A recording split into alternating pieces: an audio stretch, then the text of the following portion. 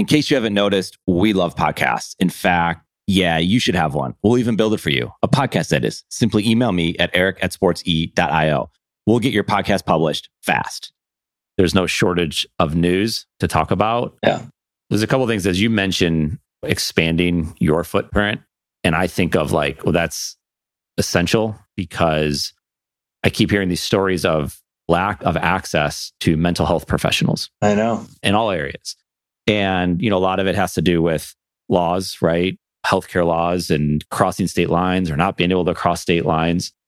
And you've heard stories of like even in major cities to where someone's trying to get help and they don't have access to someone because their mental health professional that they know or the people that they know are completely booked.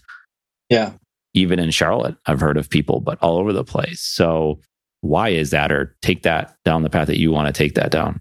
Yeah, I mean, I think that the reality is that we have way more people seeking treatment, and it started with COVID. People went through the kind of whole COVID shutdown, and then we had a lot of political divisiveness within the country, and people struggle with that. And then I think that more recently, we've got these kind of brutal acts of violence that are happening pretty consistently these days. And so I think that people are realizing that they need support and they need help. And so a lot of what we're seeing is people who haven't been to therapy before, people who haven't seen a counselor. In addition to that, I just think that it's becoming more talked about and more recognized. And when I was a kid, there weren't many people who would acknowledge that they had a therapist, but it's different these days. And, kind of across the board, there's still some communities that struggle with it as far as wanting to seek counseling. But I think that for the most part, the mainstream Americans understand that this is something that can be helpful for them and that they can kind of get that extra support. And that's what we see. We will have somebody come in once and they'll say, I'm just going to try this one time. And they'll even say, I doubt it's going to help or something like that. And then they kind of go through the process and then they see it's really helpful. And then it just becomes a part of the way, kind of one of the resources that they use in their life to get that extra support. The other part is, I think people who have been a support system are less capable of being support systems right now because they're going through their own stuff. And so friends and family and people we would have leaned on in the past kind of to talk through those things, I don't know that they have the capability of being able to support somebody else because they're personally going through more things on their own. And so it's very difficult for them to be a support system for somebody else when they're trying to make sure that they're okay. Yeah, I never even thought of that you would have like your community, people, your natural connections that you would have that could actually help you out with these things. What's being done to make it more available? I mean, obviously, if you have more people going to school for this, more people graduating, but that takes time, right? That's not an overnight fix. And there probably isn't an overnight fix. This is just a little bit at a time. But what do you see is being done? I mean, obviously, you all are growing, but what's being done at different levels, whether it's the state level or federal level, to make it easier to get access to somebody? Yeah, there's a lot of conversations about people being able, especially with things being much more virtual these days. There's a lot of conversations with reciprocity and being able to work kind of in other states. Right now, the licensing rules are pretty strict about that both the therapist and the person has to be in the same state where the therapist is licensed. There just was a group of, I think, 12 states who just kind of put together kind of a consortium of states where they gave reciprocity to each other, mostly Southern. I think it's Mississippi, Kentucky, Tennessee, areas like that. But I think where they have, particularly in states that have maybe less big cities or not as big of big cities, where there was a lot of people in the rural areas who just absolutely did not have access to it unless they were able to connect with people in their state. And so, I mean, that's something I certainly support. I think that overall, if we have a supply issue and there is supply out there, but it's in different areas and there's people that can be helpful, then I would support them opening that up a little bit. I guess just from a sense that we know that some states have a bigger supply of therapists than others do. And there are people who have room in their caseload to see people.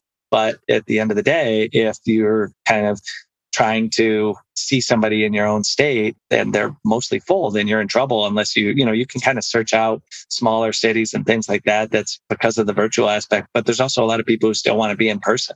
And if you want to be in person and then also in network with your insurance company, There's these huge waiting lists. And we saw it with psychiatrists previously. Psychiatrists were so full that it was really difficult to get in to see the really talented ones.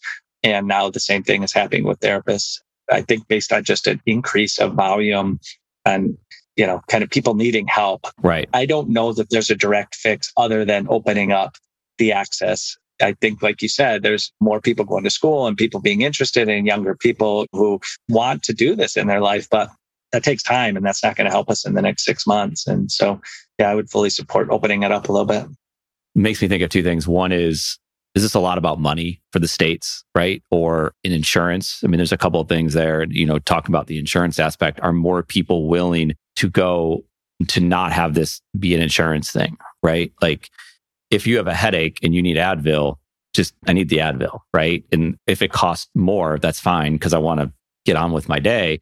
As, when it talks to this, like of thinking of like having a therapist, are people willing to just hire the therapist, pay the hourly rate and not worry about the insurance? Like, is there an uptick in that? I kind of mentioned two different things there. So take that as you want. Yeah. I mean, I think that the interesting thing about the therapy community is people genuinely want to try to help people for the most part from what I've seen. And so they will work with people on different ways for payment as far as payment plans or ways to make it so everybody has access to it.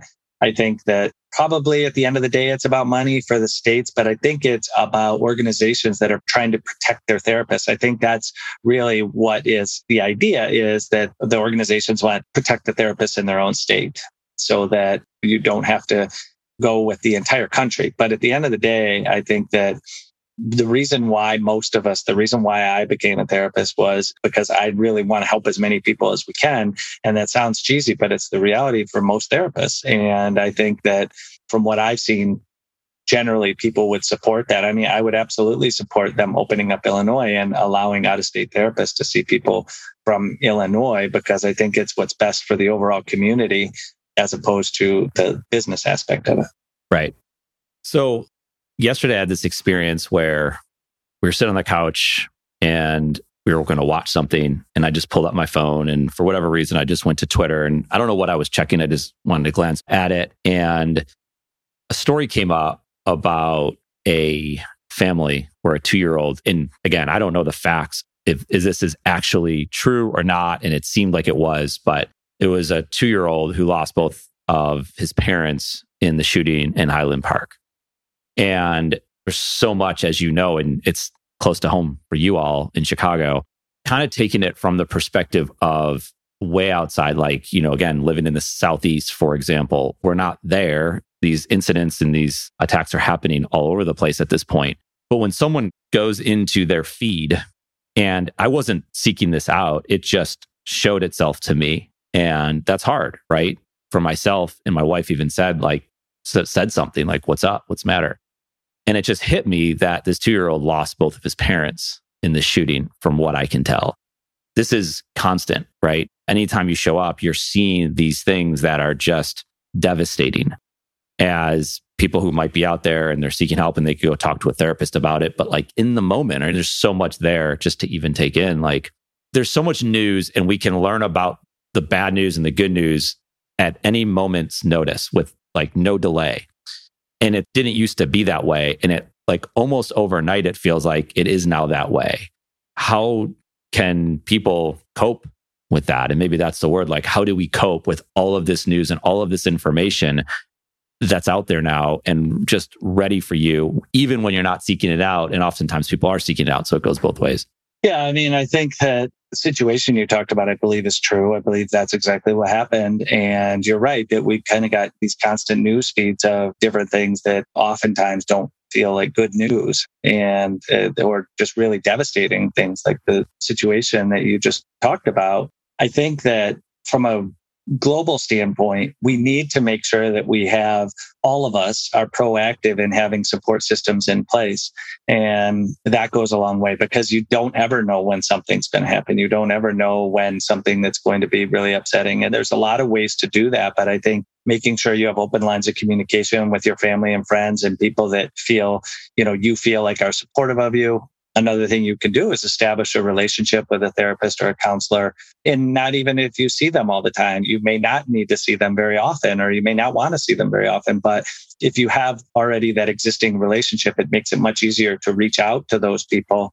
And we've had a lot of that over the last several days, people that we, worked with in the past that have reached back out to us and just may want a couple sessions. But I think it's beyond just the therapy community. I think that for all of us, we need to make sure that we understand what we're going to do. It's kind of like if you have a dental emergency. Most people have a dentist that they could reach out to and know what would happen is if they had some big emergency, they know what they would do. And in addition to that, there's hotlines and there are some systems set up in place for kind of immediate help for people.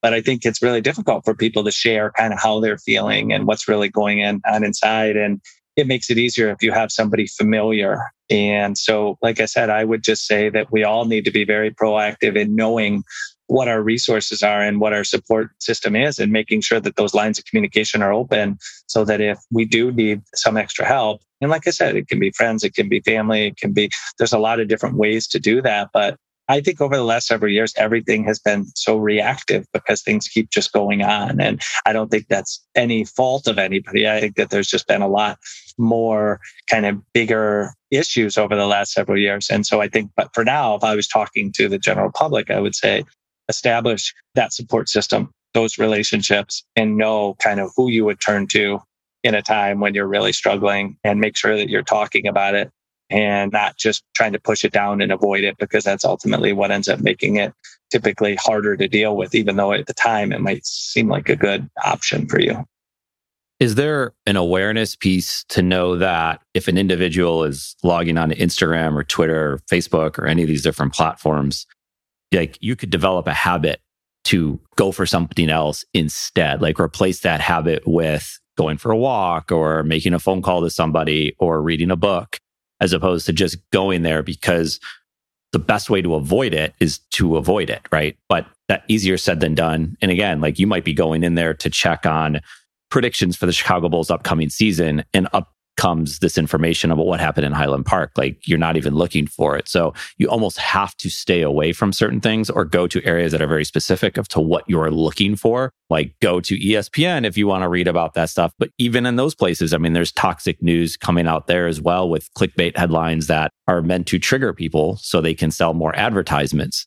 Is there ways, or are there tools? And again, you can't necessarily solve it in just one conversation, but to perhaps, you're not going to maybe totally avoid it. I mean, maybe some people could, but like staying away from that information that is no doubt going to be there. Yeah, I mean, I think that most people who do what I do would agree that social media has been not a positive impact on mental health. I think that there's kind of the 24-hour news cycle and there's information being fed to you. And a lot of that information is what people are looking at right now. And when you have some big event, then that's going to be at the kind of the top of the line. I think that we all need to be really careful that we don't get caught up, kind of just being online and on our phones and on the computers. And like you said, there's a lot of different things we can do. We can go for a walk. I think it's important that sometimes people leave their phone wherever they are and just get away from it for a while. I mean, I think the other thing, the combination of social media and smartphones has been, that we are constantly in contact now. And I think that there's some positive things about it and there's some things that can be helpful, but I don't think that the resources and the positive support systems we have or anybody has can make up for the kind of constant feeding of information. And again, I don't think this is something nefarious. I don't think anybody's trying to do this. I think it's just people are kind of putting out there what they believe people want to, kind of are interested in. So I think it does come down to the individual to making sure that we're doing our own self-care and limiting. And one of those things is, phones these days, they can track how long you've been on the internet every day. And so I think those are, like, many people pay attention to how many steps they have in a day, how much exercise they have. I think we also need to pay attention to how much time we're really spending on the web and kind of limit that for ourselves. Yeah. There's a lot of topics that lead to polarizing conversations where maybe you mean well on the front end, but then you kind of get deeper into that conversation. Like you can take global warming, right? I talk about politics is an obvious one, even sports, right? Like you spend enough time and you go into a topic and it could just be like, again, it could be about the Chicago Bears and they're upset about the coach and what's going to happen this season. And then you just dive a little bit into that Twitter thread and you see the conversation that's taking place and you see like this combative behavior. And some of it's good natured, some of it's all in fun. And then other times it just goes into this toxic place. And yes, it does happen in public. Like you go out and you could see people outside the stadium yelling and getting at each other and getting into a fight. So it's not like just solely on social media, and it's kind of like goes to your point before. But what is it that leads people to having these combative, and it's like more so than ever on social media, that they're just like willing to just stand for whatever strong belief they have, and they're going all in with that and they're not backing down, and then it just escalates, and then it's so easy for anyone on the outside to come in and add their 2 cents, and then it just takes off. Yeah, I mean, I think in general, human beings aren't comfortable with conflict. And so if you're face to face, it's much more difficult to say something that you know might make somebody else upset. I think when you're online, many times you're totally anonymous. Sometimes people will be under their handle or their profile or whatever. But for the most part, there's not going to be any direct conflict, and you can come and go in that conversation whenever you want. You can put out something that you know is going to anger a lot of people, and then guess what? You can just set your phone down and walk away and let everybody else fight about it. I think that the ability of being anonymous and also not having to have a face-to-face conversation is a big piece of what that leads to. I think the other piece is I think just in general, our society is more like that. There's more people kind of being pushed to the outer sides of things and less people in the middle, or at least it appears so.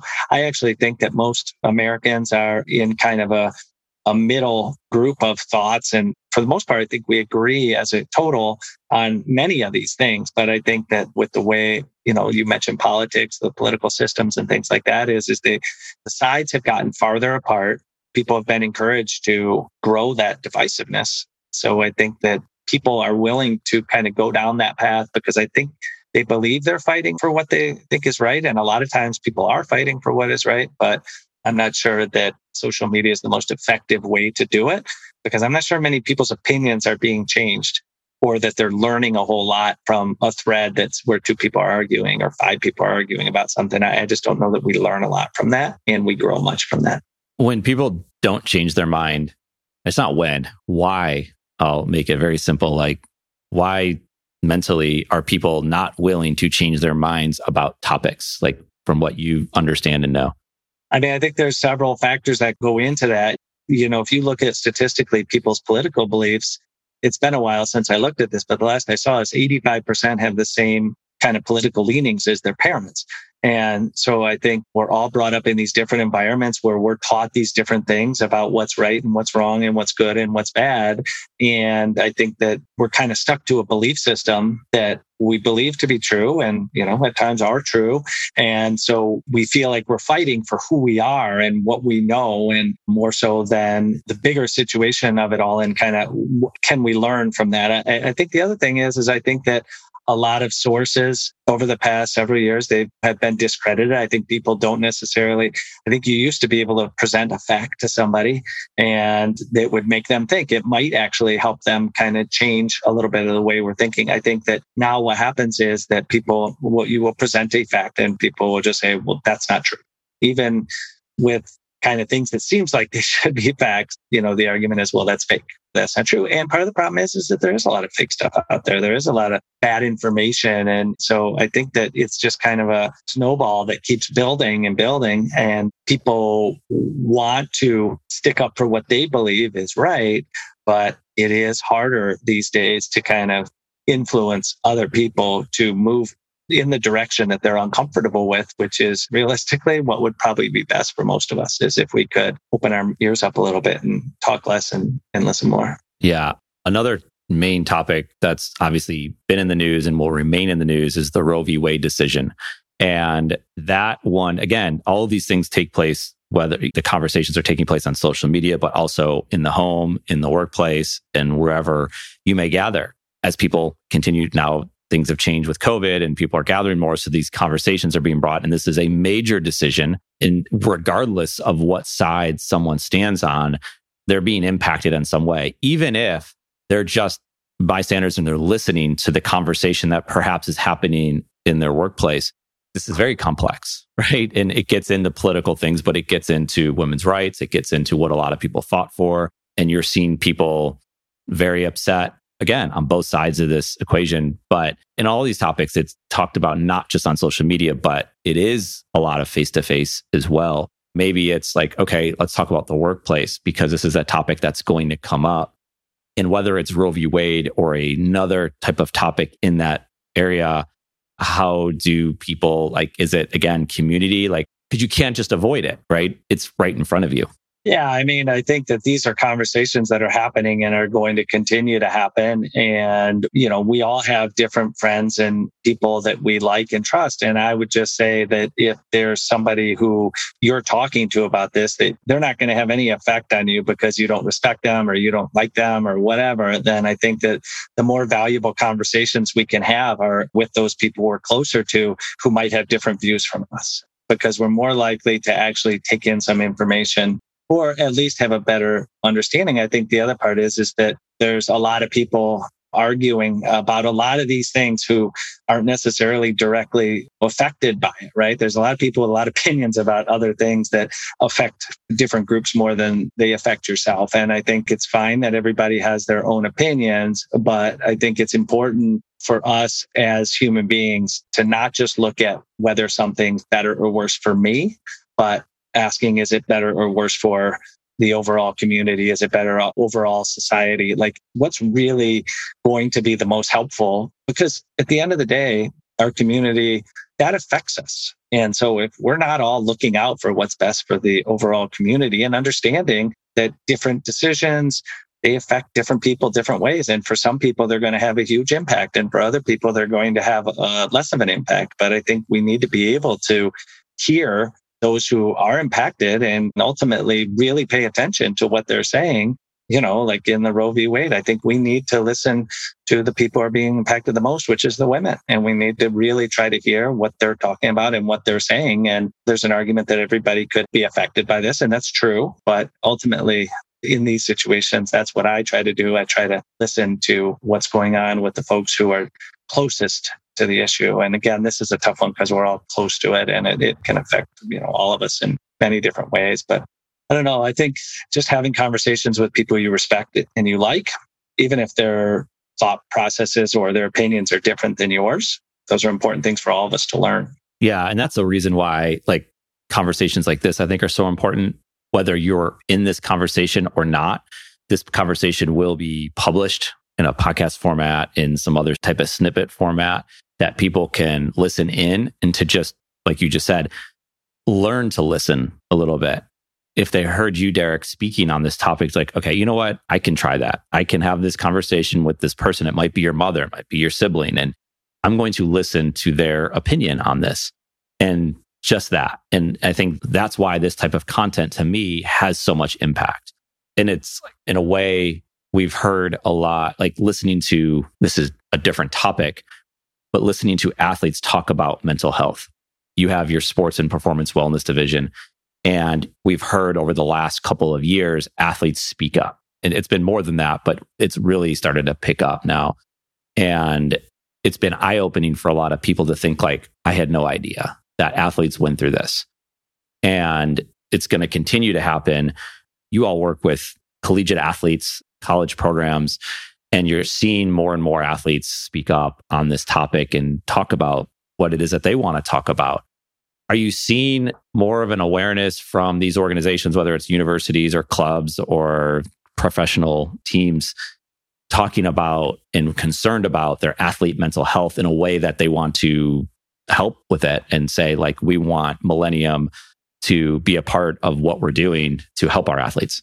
Yeah, absolutely. I mean, I think that this is becoming a bigger topic. I think one of the things that has happened is people started to finally realize, which, as the professionals, we know this, but I think the community understands that this isn't mental health, substance abuse, trauma, those things. They don't care about how successful you are, how smart you are, how good of an athlete you are. These are things that hit all of us as human beings. And I think that there's kind of this idea that some groups are exempt from that, and they're not, right? And that's always been the case, but it was just a matter of who was speaking up on it and who was talking about it. So yeah, I think that the organizations, the professional teams, the college athletic departments are doing a much better job. And part of that is because our younger people are educated in this now. Like I said, I'm in my 50s. And when I was growing up, we didn't talk a lot about mental health. We didn't talk a lot about those things. I mean, I personally did because my mom was a therapist, but in general, that wasn't something that was talked about freely. And I think a lot of my hope for our country and our world lies in the fact that I think that our young folks do understand these things and they have been educated on these things and they're more aware and they have a better education on, how substance abuse can affect people and how mental health can affect people, and that there's resources out there to get help, and that this isn't just something you have to live with. There's ways that you can address these things. So I think that the universities, the pro teams, I think that they in general try to do what's best for the people that they have in their programs. And I think they're realizing that this is a major piece of it. I will say from athletes, historically, when it came to mental health and athletes, the focus was a lot on performance. It was like, okay, so your mental health is affecting your performance. And I think that that's kind of something that we look at it a little bit differently, is the reason why we work with athletes isn't so much to make their performance better. It's to make sure they're okay and make sure that as human beings, they're doing all right. Now, does that affect their performance? Absolutely. If they're doing better in life, they're going to perform better. But the focus has always been on their performance for most of their lives. And, as a former athlete for most of my life, it was on performance. So I think just the ability to kind of look beyond that and treat people as human beings, as opposed to whatever category they fit into, whether they're an athlete or whatever, that's going to give us a better opportunity to effectively treat people. And we just need to see that none of us are exempt from this. One of my favorite things about our Sportsepreneur content platform is the opportunity to chat with amazing people in and around the world of sports. We hope you enjoyed the conversation. If you want to connect more, hit us up on Instagram at Sportsepreneur. Thank you for listening to this CADSource production, the Sportsepreneur podcast, the podcast where sports and entrepreneurship collide.